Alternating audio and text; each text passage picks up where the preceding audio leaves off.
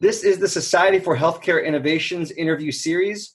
With us today, we have Chris Ladansky, who's an intensive care doctor, researcher, and implementation specialist at the University of Pennsylvania Health System. Thank you for joining us today, Chris. Thank you very much, Corey. It's wonderful to have this opportunity to talk about stuff going on right now. Glad you could be here. I know you are very busy as a frontlines physician right now. And I think what I'd like to hear about first is what your experience has been on the front lines of this pandemic. You know, I think the most interesting part is that it's a very, very emotional journey, because a lot of issues that we face in the regular life, in like regular hospitals life now became very, very, very prominent. Sorry. As you can hear, I work in the hospital, and this is what you hear all the time. You hear a lot of drama going on, a lot of life and death situation. And we experience those, but never to so extent. And for me, the emotional part of that journey is that it exposed a lot of our emotional vulnerabilities. We have to make a lot of decisions, and quite often we don't have a comfort to have a time to adapt to them. We just have to make them and sort of live in the consequences. So that's incredible emotional journey. I can only imagine. And I know this goes without saying, but all of us non-clinicians are extremely grateful for everything you guys do. So thank you for what you're doing day in and day out. As a member, and in fact, the president of the Society for Healthcare Innovation, I know you are an innovation-minded individual. Stepping outside to the extent possible of the emotional hardship of this experience, what can you tell me about what you've seen in terms of innovation at that individual physician-patient level, just experiencing what you have? So, you know, it's interesting because I think first comment I want to say is that a lot of red tape is gone. A lot of things that we do right now, we can do it much quicker. A lot of time, people kind of live through innovation through this really high speed cycle of, okay, does it work, doesn't work? If it doesn't, let's just move on. Things that usually take months now takes weeks or days, and everybody has this fever. And there's an appetite or permission to do the solution which before were very, very frontline or the cutting edge. And two of them that comes to my mind is one is the explosive growth of telemedicine, and the other one is the high appreciation of the AI as a potential to aid our work. Both of the things literally exploded, mostly because they were allowed to grow. There's no red tapes. Almost everything that you propose, which makes sense and improve patients' life, goes, which is dramatically different quality of life right now. Right. And can we drill a little bit deeper into both of those from a telehealth perspective?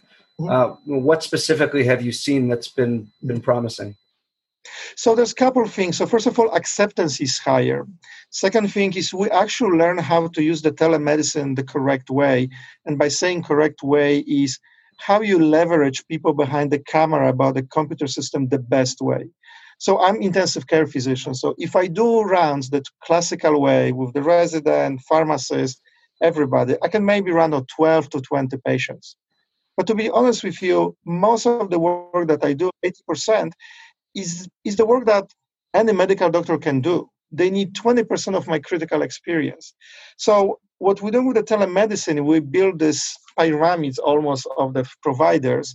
On the top, you have an ICU physician who serves as a contents expert or intensivist expert to a bunch of the non-ICU providers, doctors, APP, nurse anesthetists, you name it. And they can run the patients quite effectively in a lot of aspects, but once in a while they will pinch me, hey, Chris, can you help with this or that? And the telemedicine allows for this incredible connection that now I just need to sit in one place at the desk and I'm in the contact with 4 teams.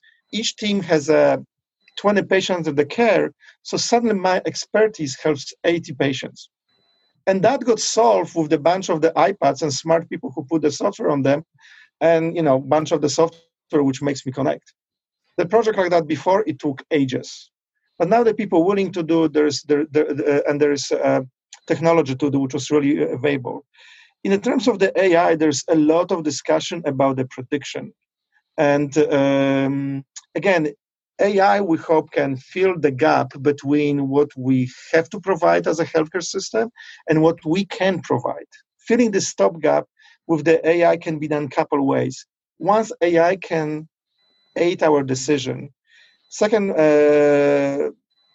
sort of idea is AI may determine what is the correct treatment for the patients. When I say that, is that we can use the AI to determine which patient should go to the hospital, which patient maybe should stay home. And that's a very, very cutting edge thinking. And it's sort of linked to the first part I mentioned, which is emotional burden of the decision. If I have an AI helping with that, which can assess impartially, very important word, impartially, who has the best chance coming to the ICU and be on the ventilator versus who will not benefit, that's incredible burden that I don't have to carry forward. I think that's a great point, and it's why, as a former combat soldier, we had rules of engagement, right? There were things that were, nothing in combat is black and white, but to the extent possible, there were rules that govern those sorts of situations so that no individual person felt like the weight of the world was on their shoulders, right? And I think having those sort of protocols in place, there's no doubt that in the wake of this, there's going to be PTSD coming out of the hospitals, the physicians, the nurses, the clinicians on the front lines. To your point, you've trained for this, but I think the number of code blues and adverse outcomes that you've seen in a week probably match that of a month or several months before this pandemic struck. You actually touched to important point that amount of the PTSD and trauma is going to be enormous, both in the medical field and the society. I do face decisions like that in my normal non-COVID life, but I don't face them every day, every 2 hours, every 3 hours. And I'm relatively remote from the field because I'm the person in the ICU. I'm not the ER physician who does a lot of decision on the split moment. First of all, you have a PTSD. Second thing, you may become numb at some point. So the question is, how do you still maintain, you being this compassionate medical professional without going numb, and you still making the right decision on the societal level? That's when we believe the AI can help a lot. If you can provide impartiality and the good data, assuming, of course. Right. And I think that's a nice segue to kind of my last question for you, which is when you think about innovation at scale, as it relates to your health system, but perhaps the country in general, where do you see that innovation as it relates to this pandemic, perhaps in setting up hospitals on short notice in Philadelphia or something even broader like telehealth? What sorts of sweeping changes are you seeing? So I think one thing is there's a little bit more appreciation that the catastrophe like that or pandemic like that may happen. Again, I think, we have a Katrina that we sort of learn a little bit about the disaster, that there were a couple other hurricanes, there's Puerto Rico, but nobody really sort of thought that the disaster may happen like this. The problem is that every time we have a disaster, there's a call for the volunteers for critical care community. But how often can you call for volunteers? That's not a sustainable model. So one of the things which is being created right now is some kind of telemedicine critical care network, which probably will be run by the VA or some kind of federal government, which is going to be on the standby that you can very, very quickly mobilize. Now, the benefit of that system is that everybody has to take the same language. We have to use the same software. We have to use the same standards. And we have to be very, very easy deployable. So you have to innovate on the both level of the organization. You have to cut a lot of red tape. And then you have to make the system very, very agile, so to speak. So I think this is going to be one of the most durable, I hope, small contribution of the COVID to the future of the US healthcare system. But I also think that the telemedicine will stay. We move almost all the outpatients, whatever we could, we moved to the telemedicine. I'm pretty sure if someone asked me now to go to the doctor to look at my skin change, I'm going to say, no, I'm just going to send him a photo. So I think that will be another durable change.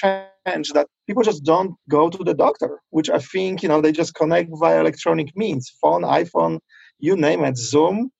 And I think it's going to be another huge durable change. And that will affect the insurance, that will affect the consumer behavior, that also make us as a provider much more flexible. Because now I'm giving this interview in the hospital, but who says that in 5 years I will be sitting on the beach in Hawaii and run my unit from there in Alaska? That's extremely appealing perspective. God So willing. maybe it's going to be one of the outcomes. Right. Well, I think that's a nice segue. I know how busy the hospital is, so I don't want to take up too much of your time. Is there any final thought that you'd like to leave viewers with as it relates to this pandemic or otherwise? Well, I think we look at the pandemic in this very, very gloomy way, there's no difference. It's a tragic event and in our society life, but there's a lot of good things coming out of this. People show their value. The characters are being demonstrated, and it's very heartening that when pandemic came here to Europe and other places, people just tighten up and they come up with the all crazy solution or innovative solution, whatever you call it, to overcome. It just show you how resourceful and resilient we are as a society. Well, thank you again for your time, Chris.